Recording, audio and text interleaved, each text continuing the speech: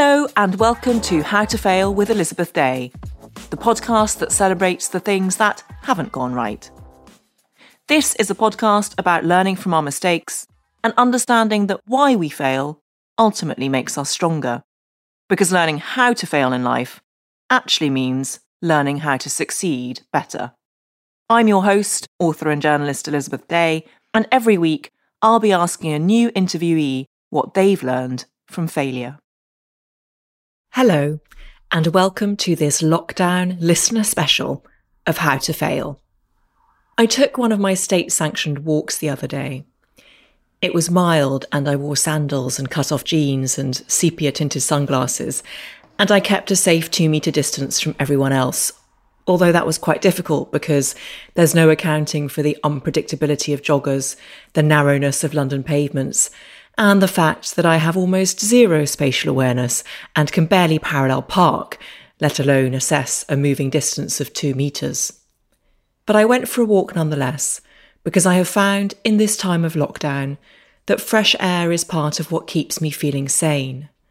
It's important to connect with the outside world, even when the outside world feels like a scary place. I exchanged smiles with strangers in a way I never normally would, with the older lady sitting on a bench by the bus stop, with the man standing outside the dry cleaners. I was cheered by the sight of a particularly preposterous, oversized black poodle. I noticed the blossom on the trees, the blooms as fat as a baby's arm.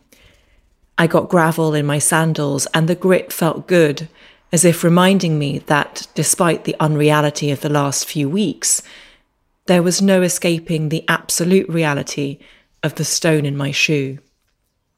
I walked around Kennington Park near where I live, and as I've often found of late, I saw things I had never noticed before. It feels as though my senses are especially heightened, grasping for every reminder of life carrying on. I came upon a piece of stone rising vertically out of the ground. It had an inscription on it, and as I got closer, I saw that it was a quote from Maya Angelou, inscribed into the surface in elegant sans serif font. History, despite its wrenching pain, cannot be unlived, but, if faced with courage, need not be lived again. The notice board a few paces away informed me that this sculpture was, in fact, a memorial erected to mark the spot where, on the 15th of October 1940, a £50 bomb fell on a trench air raid shelter during World War II.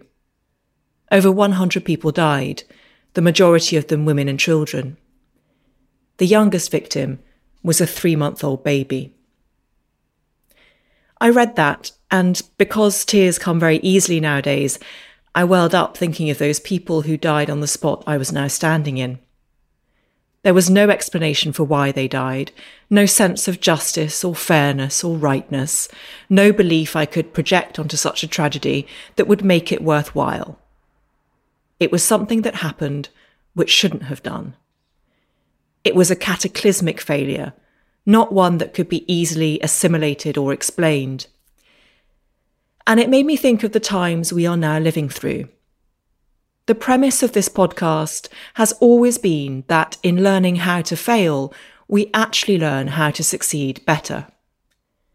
But of course, this doesn't take into account that there are some failures which lie outside this neat definition, that sometimes horrible things happen to innocent people and there is no reason to it.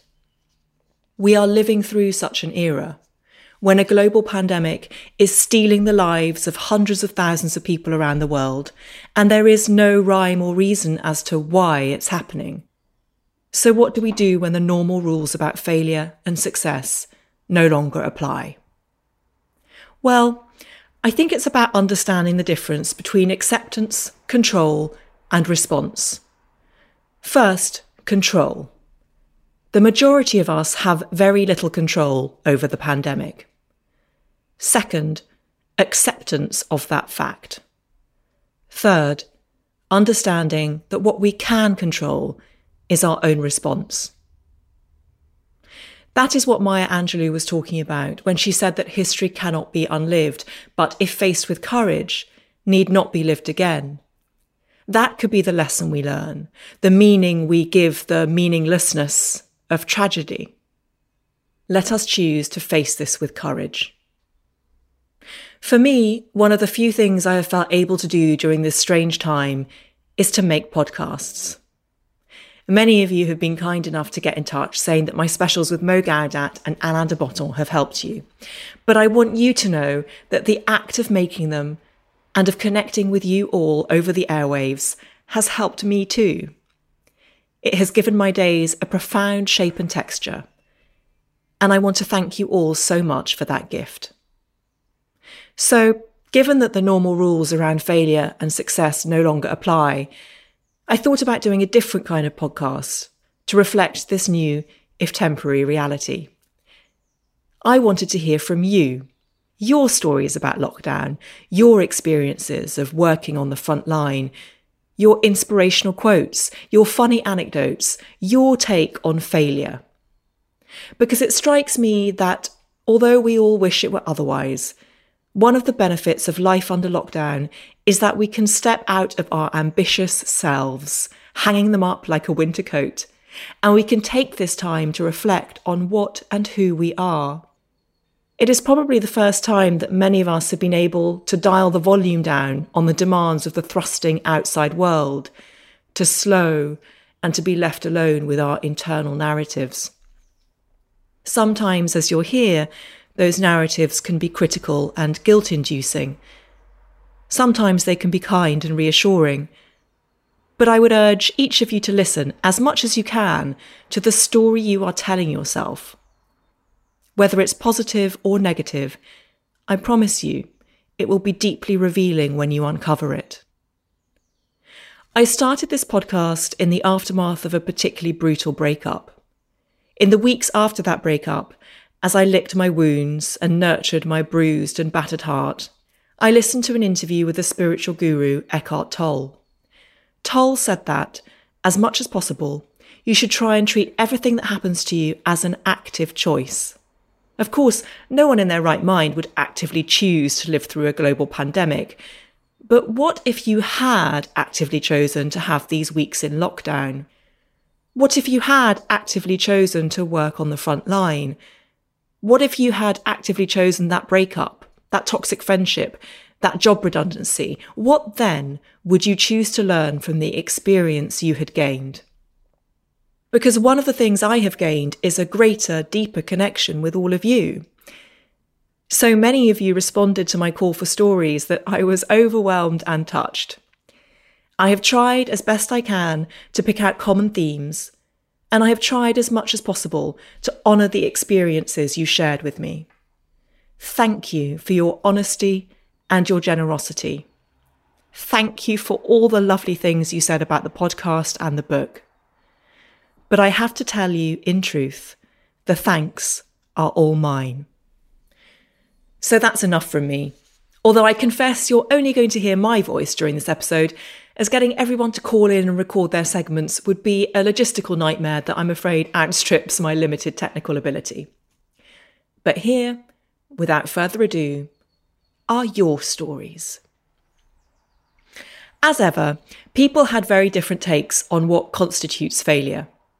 There was Amy, who wrote that, very early into lockdown, I failed to open a tin of chopped tomatoes and instead opened a tin of soup. Tins of soup were like gold dust at the start of lockdown. Opening the wrong tin was devastating. Then there was Rebecca from Denmark, who wrote that she almost started crying the other day because of how bad I am at baking and cooking.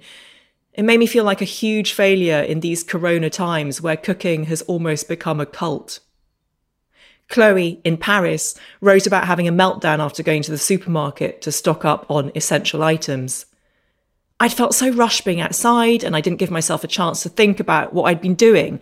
I was convinced I hadn't disinfected everything thoroughly. Then my dog had started to run off with the coat I'd been wearing and I hadn't had time to carefully put it away. And as a result, I somehow convinced myself I'd brought the virus into my home.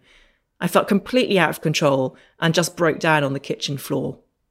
In the end, Chloe texted her girlfriends, who made her realise it was completely normal to feel this way, and she says, I took great comfort in the fact that I wasn't the only one.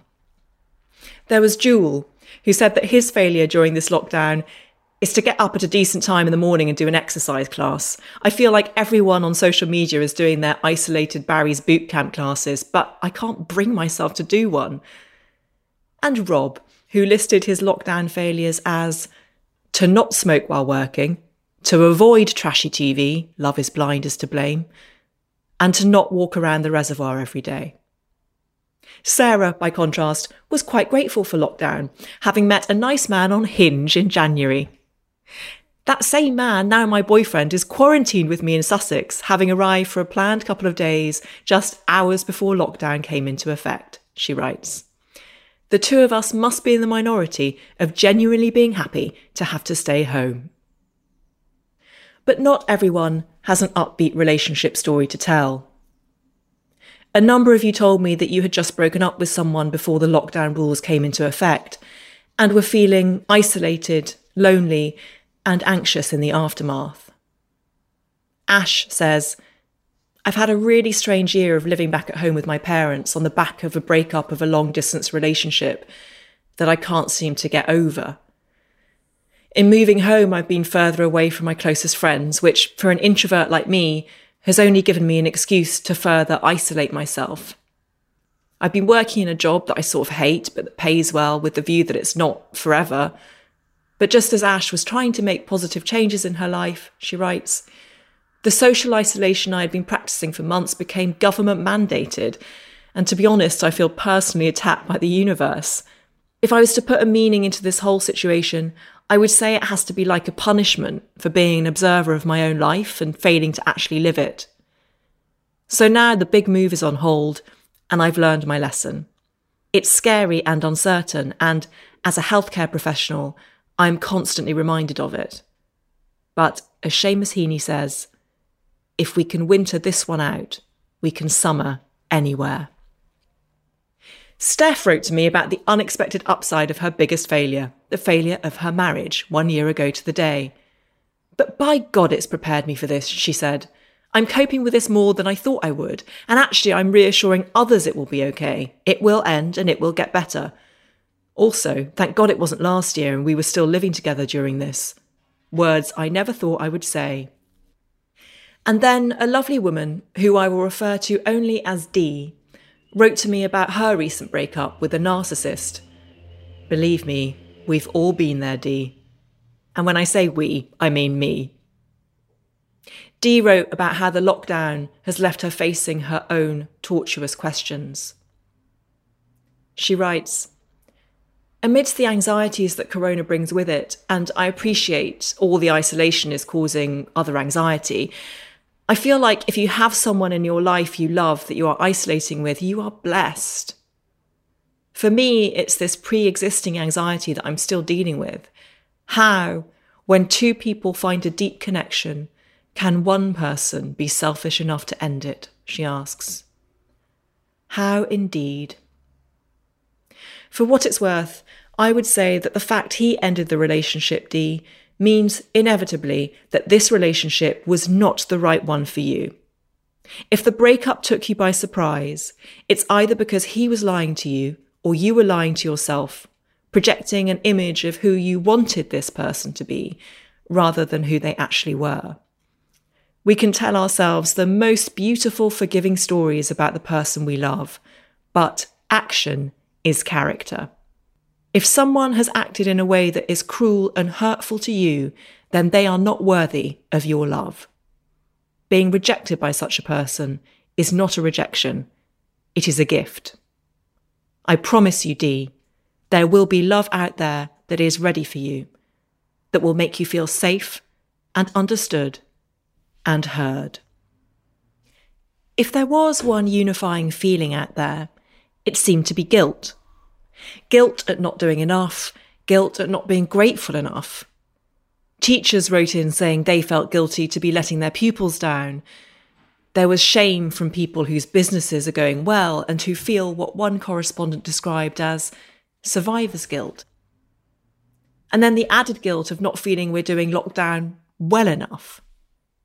And into this mix came one particularly moving email from Emily, who wrote, I think my failure at present is that I'm disappointed in myself in how I'm dealing with this awful time. I have a 3-month-old baby and have been wrestling with, thankfully mild, postnatal depression, which has been hard to accept as my daughter is a much longed for IVF baby, born after a miscarriage last year. I feel guilty that I'm struggling mood-wise when my baby was and is so desperately wanted and took so much to get. Emily, I want to tell you, your body has done something fucking amazing. You're allowed to feel however you want to feel right now. This will not last forever. You will get back all those longed for feelings of love for your baby, and you will probably appreciate them so much more because of the journey you've been through to get there. As you say, these are unprecedented times. We are allowed to tread water for a bit. There's no pressure you need to put on yourself. You're already an incredible mother because of the beautiful self-awareness you have. And I've been through IVF. I know the toll it puts on you mentally and physically, having to hold all these competing hopes and fears in the pit of your stomach. That doesn't come without an impact. What you're experiencing right now, Emily, is probably your body's way of realigning those hopes and fears. Allow it to do its work. Be patient. Be kind. Your daughter is here. There is no way you can fail her if you show her the real love starts with loving your own flaws. Perhaps the most surprising facet of the guilt you all wrote to me about was the amount of guilt felt by frontline workers, those heroes we stand outside our doors to clap every Thursday at 8 p.m. To us, who are sitting out the lockdown in the comparative safety and luxury of our homes, those doctors, nurses, police, supermarket workers, paramedics and teachers are the people who should feel the least guilt out of all of us. They are putting their own lives on the line on a daily basis so that we might stay safe. That is the ultimate act of human compassion. What could they possibly feel guilty about? But again and again, I heard from these people about their fears that they were not doing enough, that there was always more they could be doing, better, faster, with more impact. There was Roisin, a physiotherapist who is cycling 16 miles to get to and from her work in London instead of commuting on the tube. Although she currently no longer sees patients face to face, there has been an enormous amount of admin in cancelling or postponing appointments, and she's still telephoning those who most need her care. And yet, Roisin says, I feel a fraud for the applause that I get as an NHS worker, as at the moment I'm sitting behind a computer. Many of my wonderful, brilliant colleagues have been redeployed and are working directly with COVID-19 patients, and I feel guilty that they have gone and I have not. I have volunteered to go to the Nightingale Hospital, so this may all change in the near future.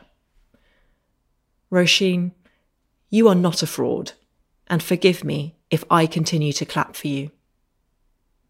Roisin was not the only one who wrote to me about the weekly clap for our carers. One anonymous messenger told me that she and her husband were both doctors. I'm a GP and he's an anaesthetist. We both appreciate working for the NHS more than ever before and feel so humbled and proud by everything. The 8 p.m. claps have brought us both to tears each time. Though being called heroes is so strange, because really, we are only doing our jobs, what we've been doing for years. In Ireland, Anne is working as a doctor, and, she writes, I fail every day to get through the day without crying.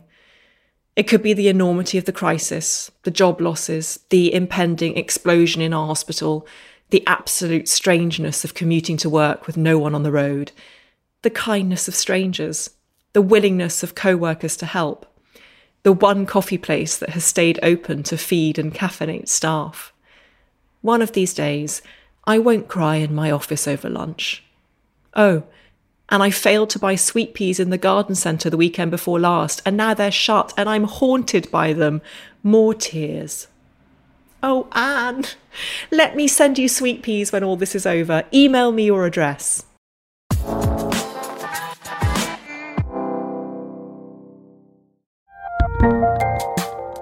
There's a lot happening these days, but I have just the thing to get you up to speed on what matters, without taking too much of your time. The 7 from the Washington Post is a podcast that gives you the 7 most important and interesting stories, and we always try to save room for something fun. You get it all in about 7 minutes or less. I'm Hannah Jewell. I'll get you caught up with the 7 every weekday. So follow the 7 right now.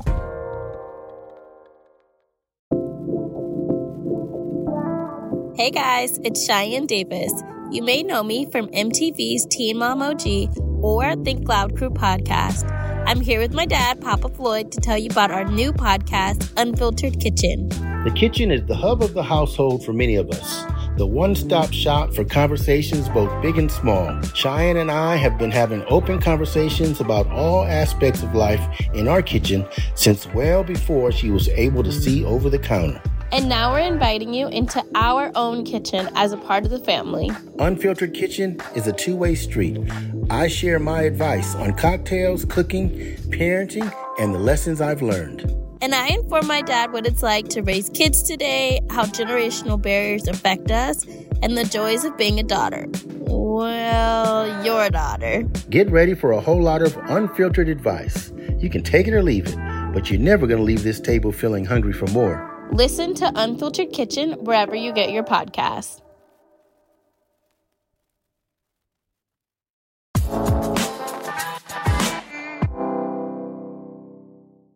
And then there is Katie, a senior charge nurse working within a hospital in Glasgow, who says, "I have come home most nights and cried into my pillow as I don't feel like I do enough, although I know I couldn't physically do any more. This is my biggest failure. The generosity of others has been amazing. We've been sent food, gifts, toiletries. We've been sent donations of technology for our patients to do virtual visiting with their families. The overwhelming support shown to the NHS has been very humbling. I feel guilty, though, as I have a job and I'm still being paid, and if I'm sick, I will still be paid. Others out there are not in this position. I also have another emotion that I'm not proud of, but this is anger. Anger at those that continue to disobey the lockdown and social distancing rules. This virus kills, and they are helping it to. I wish they could see what I have seen and not the media circus. Then they would stay inside. I know it's difficult on lockdown, but at least after this, they won't need counselling. I truly believe most frontline NHS staff will, including me. Thank you, Katie. Thank you for your service." Sophie, a paediatric nurse working for a children's hospice, describes the emotional toll of caring for children who have either life-limiting or life-shortening conditions, which make them highly vulnerable to COVID-19 and its possible implications. "As a nurse, I think a sense of guilt is inherent," she writes. "Guilt that you are not doing enough. At present, I feel this so strongly. I've offered to be redeployed back to an NHS hospital and have explored all avenues of making this happen, but various red tape is making it challenging. But it may still happen. The thought unnerves me, but I would not be doing my duty if I didn't try to do more. I wanted to share some words a colleague wrote that have helped me over the last few weeks. Remember to breathe. Right now, this is everything, but remember, this is a place and time. It will pass. Right now, it is everything, but it will pass. Here's to it passing and us all emerging the other side, a little wiser and more appreciative of this brilliant gift we've been given." Thank you for those lovely, lovely words, Sophie.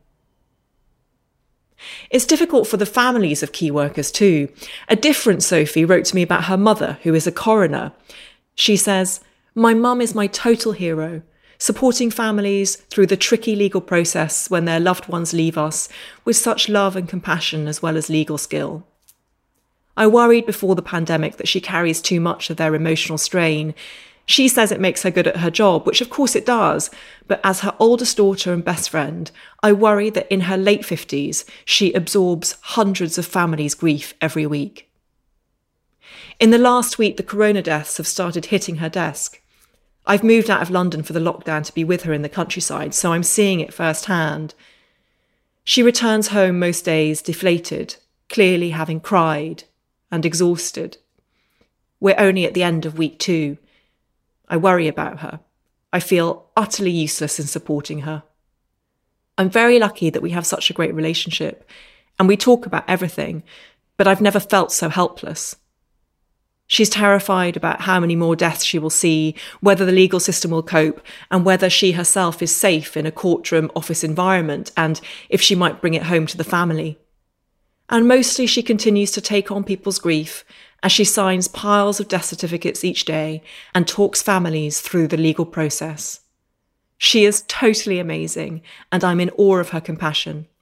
But if any of your guests or other listeners are similarly supporting family members through the crisis and have advice on how best to support them when they're back home, I'd be hugely grateful. At the moment, our routine is having bangers in the mornings, great tunes in the kitchen, music is medicine, and a 30-minute walk in the countryside minimum. Nature heals us, I think. And yoga. I'm breathing and settling positive thoughts in my head. Hope those tips help others. If any of you listening do have tips for Sophie and her amazing mother, please email howtofailpod@gmail.com and I'll pass them on. Beth, an NHS manager in Birmingham responsible for the A&E departments and medical beds in 2 hospitals, asks if I have any tips for resilience or keeping perspective when the enormity of the task at hand is more than the ability of a single person, and yet you feel solely responsible. I feel very ill-equipped to give advice to people who are working through such an unimaginable trauma with such quiet, awe-inspiring courage. But let me try. Beth, you're right that the task at hand is beyond the ability of a single person to solve. Therefore, it is not your responsibility alone to solve it. All you can do is your best, within the parameters of a situation that is bigger than you. The only way to get through it is to forge connection with and find strength through and with other people. Talk, share, cry if you need to. Understand that emotional resilience is not about being impervious to feeling. It's about allowing yourself to feel, acknowledging the space your feelings need and finding strength through self-compassion. Try as much as possible not to think of the overwhelming nature of the problem, but rather the task in hand at any given moment on any given day. To give that task and that moment your complete attention is all anyone could ask. And if you're already acknowledging something bigger than you, why not also choose to have faith in something bigger than you? Call it the universe, God, spirituality, or simply call it the community solidarity forged by an entire country getting out onto their doorsteps to clap you every week at 8 p.m. You are not alone. We have your back. Every moment you think you can't do this, know that we believe you can, and that this belief is stronger than your doubt. Or you could go a different route and take advice from NHS General Surgeon Stella Dilker, who has taken to carving spoons to ease stress and anxiety. She writes, I was given a spoon carving class before this all happened and briefly joined a club in Highgate. Elderly liberal artists and doctors sitting around convivially in an allotment carving spoons and eating lentil stew from wooden bowls. Idyllic. Now, as we can't assemble, we carve spoons from home. Not cringy ones, functional, symmetrical, beautiful items. You get 6 hours of meditation. Works. Well, Stella, you've taught me something there. But thinking about guilt made me wonder if, at some level, guilt is the price we pay for an illusory notion of control. In our normal lives, we believe ourselves to be in control. When things spin beyond our control, we feel uncertain and ashamed, and in some essential way, bad. But our perception of guilt doesn't mean that the reasons we feel it are valid. As the brilliant psychotherapist Julia Samuel says, feelings are not facts. Frequently, our guilt is spoken to us by an old inner voice that's telling us off for being naughty children. Perhaps the biggest gift we can give ourselves is to allow ourselves to be fully realised adults who don't need to be reprimanded and who have outgrown the limitations of childhood guilt. There were certain correspondents who felt the lack of control of a normal structure and routine particularly acutely. I had emails from a handful of listeners who live with an eating disorder and are finding it tricky. One correspondent told me how she had lived with anorexia, depression, and severe anxiety since she was a young preteen. Now 28, she had made real gains in the last year and was socialising more, even going to the work Christmas meal, which, she writes, was the scariest thing for me. I haven't eaten in front of anyone other than my mum and nurses in hospital since I was 13 or 14, maybe. Mind-blowing for me. But, she continues, this whole corona situation has made me take a few steps back, hopefully only temporarily. I can't give in now. I live alone, so haven't seen anyone for a few weeks at this point. I've been struggling to find any of my safe foods after people panic buying, which still seems pretty bad around here. I couldn't afford to stockpile and can't drive, so it's hard to locate the limited variety I'm able to eat currently, as I still have quite a strict plan, or I can't decide, get overwhelmed, and will just go without, which easily spirals, I've learnt. But it's mostly the sheer terror of this uncontrollable situation which is unbearable at times. I feel like I can't breathe. I'm more anxious about being outside and catching something. If I do go out, I strip off at the door on returning, wash all my clothes, have a shower and decontaminate everything. I fear my OCD is taking over again too, the behaviours along with the thoughts, such as, if you don't carry them out, loved ones will die or become ill. Totally irrational, but hard to stop once started.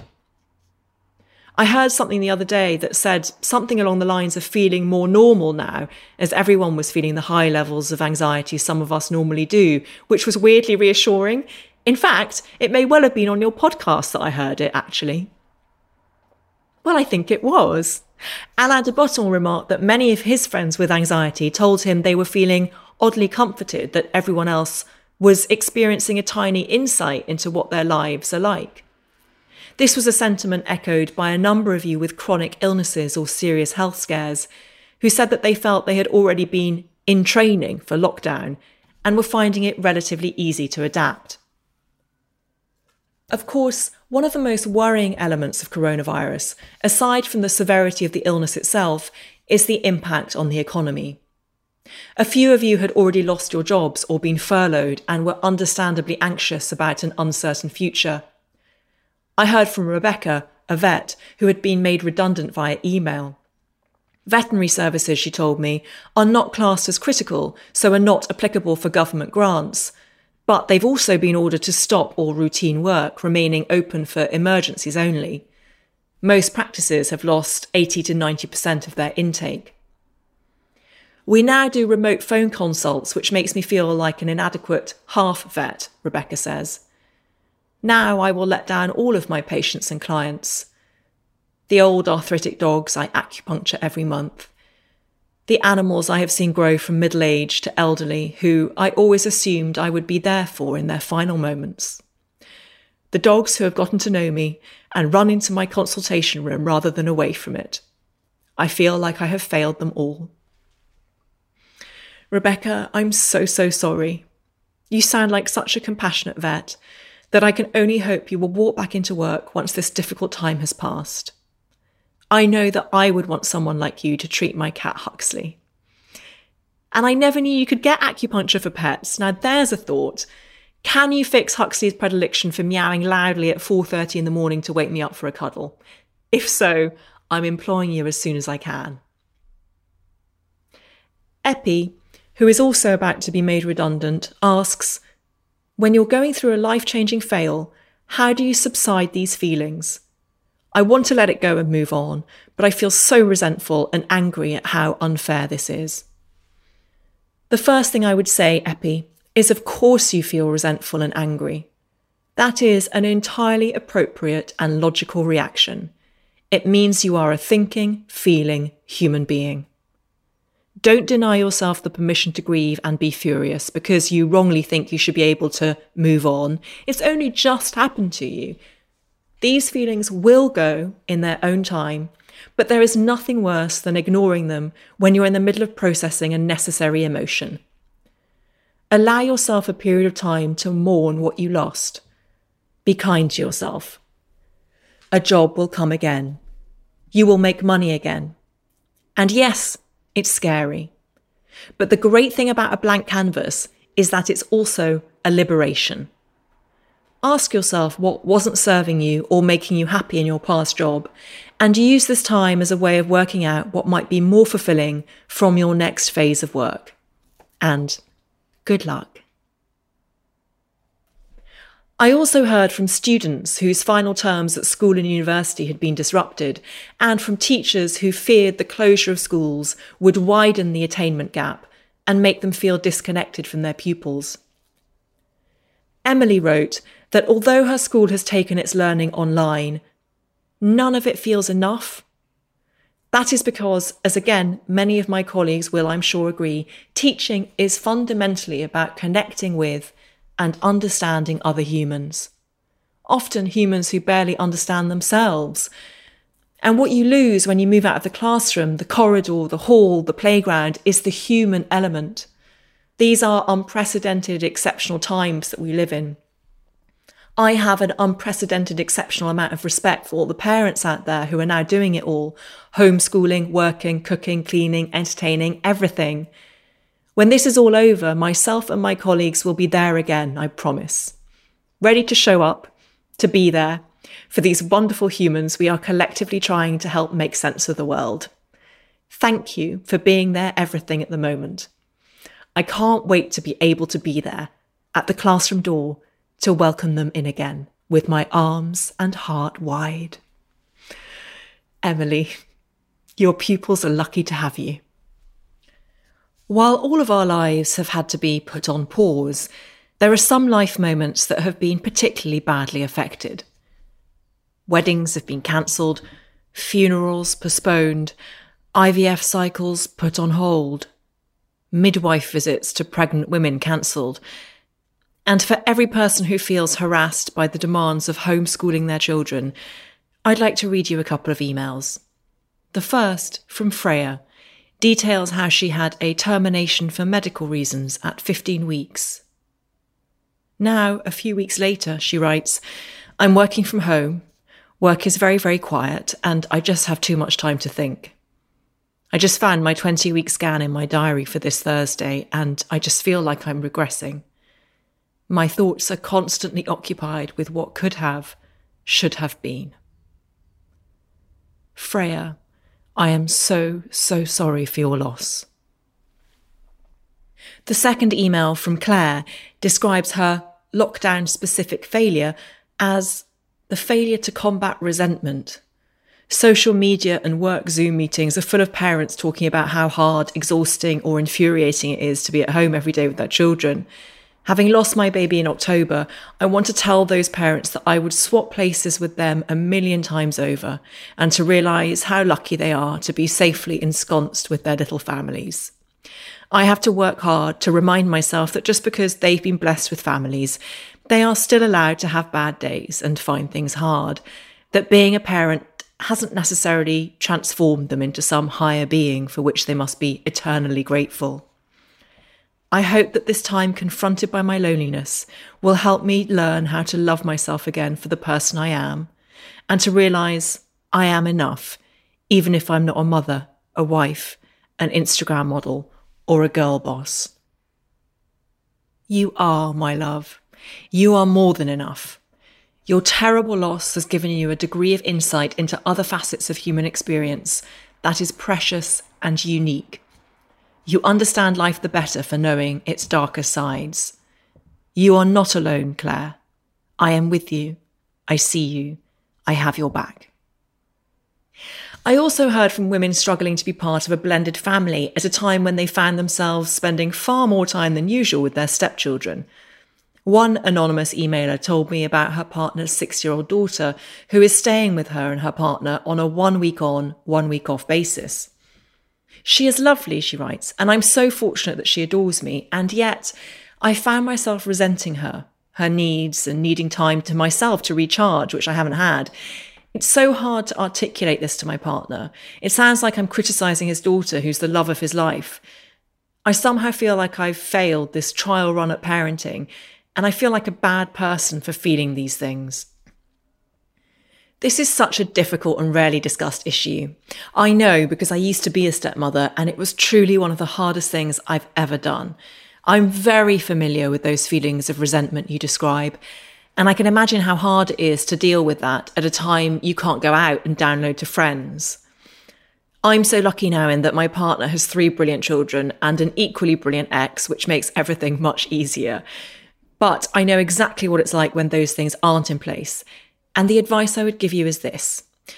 Talk to your partner, but preface anything you say with a statement of your love for his child and your love for him, and ask him what he thinks. Start with an open-ended question. The chances are he has been feeling some tension too, and is feeling guilty for being the cause of it. My second piece of advice is simply to remember that your feelings are valid. Being resentful does not make you a bad person. It makes you human. It would only be a bad thing if you acted on it. And being resentful is not a negative verdict on your parenting. There are biological parents feeling massively resentful towards their children right now too. If anything, the fact that you're experiencing this is a very normal parental feeling. Give yourself permission to be resentful and allow it to float past you as an interesting observation on your state of mind rather than swallowing you up whole. Remember that you are not the parent, and this comes with the added bonus of not having to be. You can quite legitimately be the one who gives her treats and allows her to watch television. It's not your role to be her mother. And for all the pain that fact might cause you, you might as well make the most of it. On a practical level, I'd also suggest building in time every day where you are on your own, in your own space, doing what makes you happy.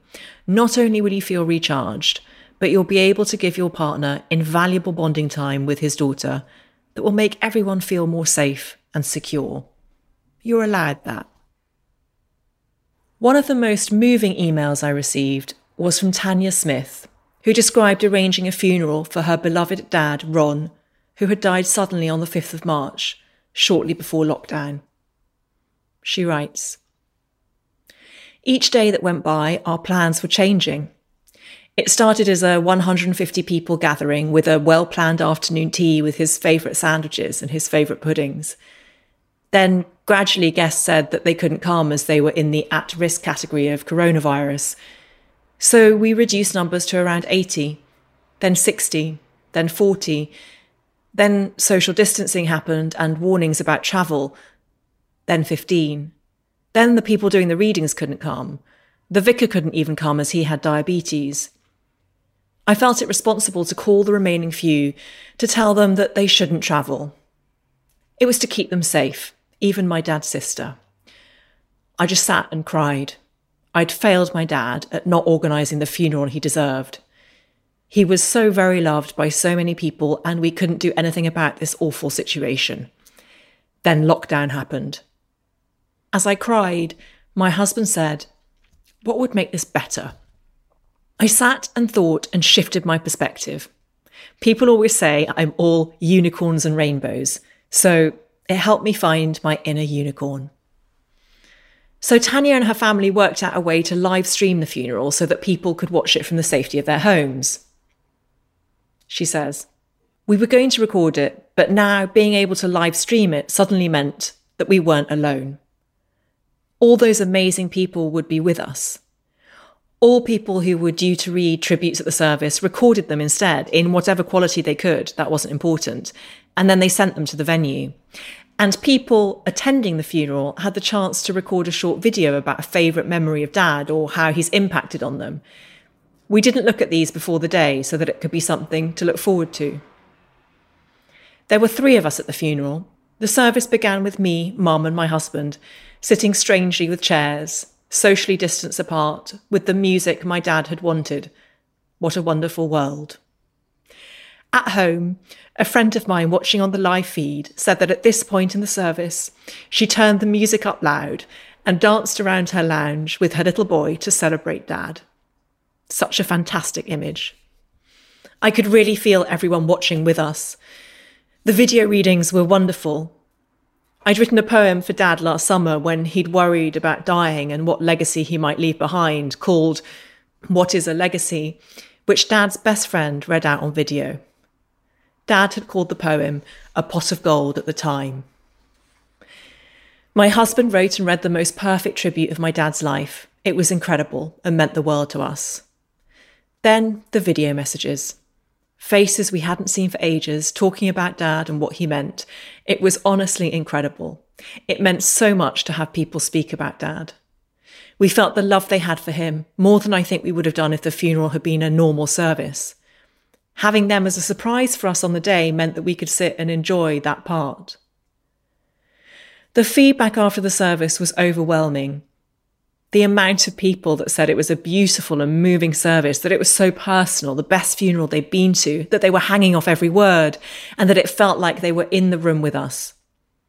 My sister and her family were watching from Australia, and she could watch it at the same time as us, which was so comforting. We then have those memories and videos to keep, which we wouldn't have had otherwise. At the end, I felt so relieved. Relieved that Mum had found it bearable and even smiled and laughed in parts. Relieved that the response had been so good, that lots of people asked me for copies of Dad's speech and address, as it was so beautiful and inspirational. Relieved that people watching were proud of us for putting together such a beautiful funeral despite everything. So, a failure that then turned into a moment of bringing so many people together for one special man, my dad. I was so moved by Tanya's email when I read it that I asked her for permission to quote her poem, the final few verses of which I read here. A legacy is being known as a good man, a confidant, an advisor, a lifelong football fan. A legacy is your voice echoing in ears. What would Ron say? Gently guiding future years. A legacy is showing how it's done. Grandpa, husband, brother, friend, uncle, dad, and son. A legacy is letting your light shine. Within all of us here, your essence is entwined. The ultimate legacy is, above all, a family and friends' love, come sunshine or rainfall. Rest in peace, Ron.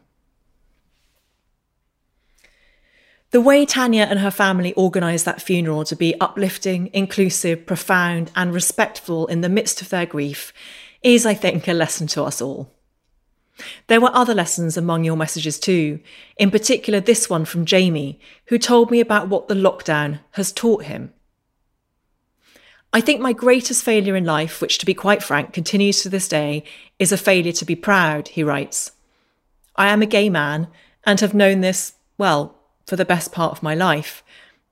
I came out to friends when I was 14 or 15 and to my family a few years later. Throughout university, I never made any attempt to hide my sexuality and dated numerous men during my time there. Indeed, superficially, it appears as though I am out and proud, but the story is more complicated. For example, when I pick up the phone, I automatically lower my voice an octave to muffle what can only be described as the camp undertones, overtones, and everything in between tones of my voice. When I'm heading home after a night out, I'll tug down my short shorts so they cover as much as my thigh as possible. On a date, I'll glance to see who is watching as we lean in closer, and then glance twice before holding his hand when we leave. Then, after the date, I'm wary of who I discuss it with so as not to offend anyone who may not approve. Call it what you want. Internalised homophobia, irrationality, or just being cautious for my safety. Either way, I feel like I am failing those members of the LGBT community who fought so hard for my existence to be valid. Don't get me wrong, I love being gay and honestly wouldn't have it any other way. But I just can't help but feel like a failure when trailblazers like Marsha P. Johnson and Harvey Milk gave their lives, while I think twice about even giving my hand. I think this is quite topical in the time of COVID-19. Thousands of doctors, nurses, pharmacists and caregivers are out there on the front, bravely putting their life on the line to help others. If there is one positive that I can glean from this terrible epidemic, I hope that I learn a bit about bravery from these heroes. While they proudly wear their NHS uniforms out each morning to fight this horrific virus, I should learn to wear my rainbow colours out and about with more pride too. Well, when we're finally allowed out. Jamie, you are such a beautiful writer. Thank you. Be proud of who you are, because who you are is magnificent. I also asked you to send me your favourite inspirational quotes for tough times. Juliet introduced me to this one by Marianne Madricker. Courage doesn't always roar. Sometimes it is the quiet voice at the end of the day saying, I'll try again tomorrow. Lara wrote to me with a fascinating insight into Epicureanism. She says, there's a lot of talk about Stoicism currently, which has become all the rage, staying calm in adversity, etc. Back in the day, the Epicureans and Stoics were at philosophical war, and when I studied ancient Hellenistic philosophy at university, I was firmly in Team Epicurus and still am. This philosophy is particularly good at helping someone cope with the fear of death for both themselves and others. But so much in Epicurean philosophy helps deal with life, such as recommending the joys of friendship and the dangers of ambition. It was life-changing for me when I studied it over 25 years ago, almost like falling in love. I remember it vividly, like everything falling into place, as I wrote a late-night ink-stained essay on Epicurean theory of pleasure. Anyway, at the moment I'm finding it at the forefront of my mind. The element that really helps is the idea that in addition to simple, attainable pleasures being the key to happiness, even if you can't do them at any particular time, the memory alone of them can see you through a difficult time. For example, when you're tortured in prison, this was 3rd century BC Athens. For Epicureans, that might be remembering the lovely philosophical debate you had with your pals sat by the river with a crust of bread.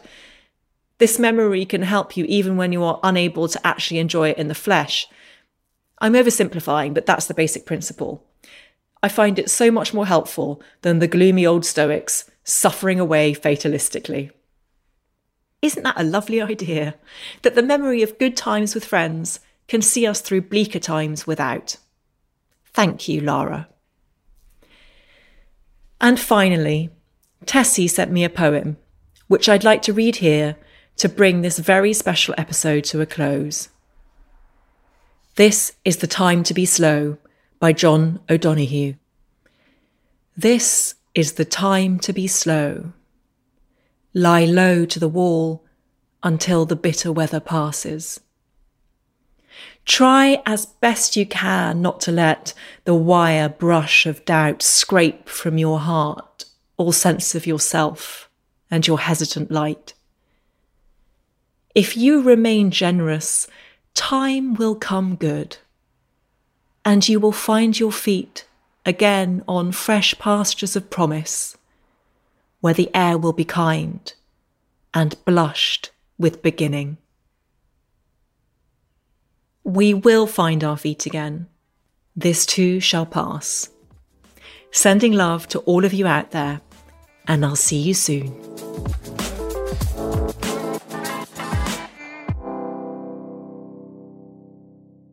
If you enjoyed this episode of How to Fail with Elizabeth Day, I would so appreciate it if you could rate, review and subscribe.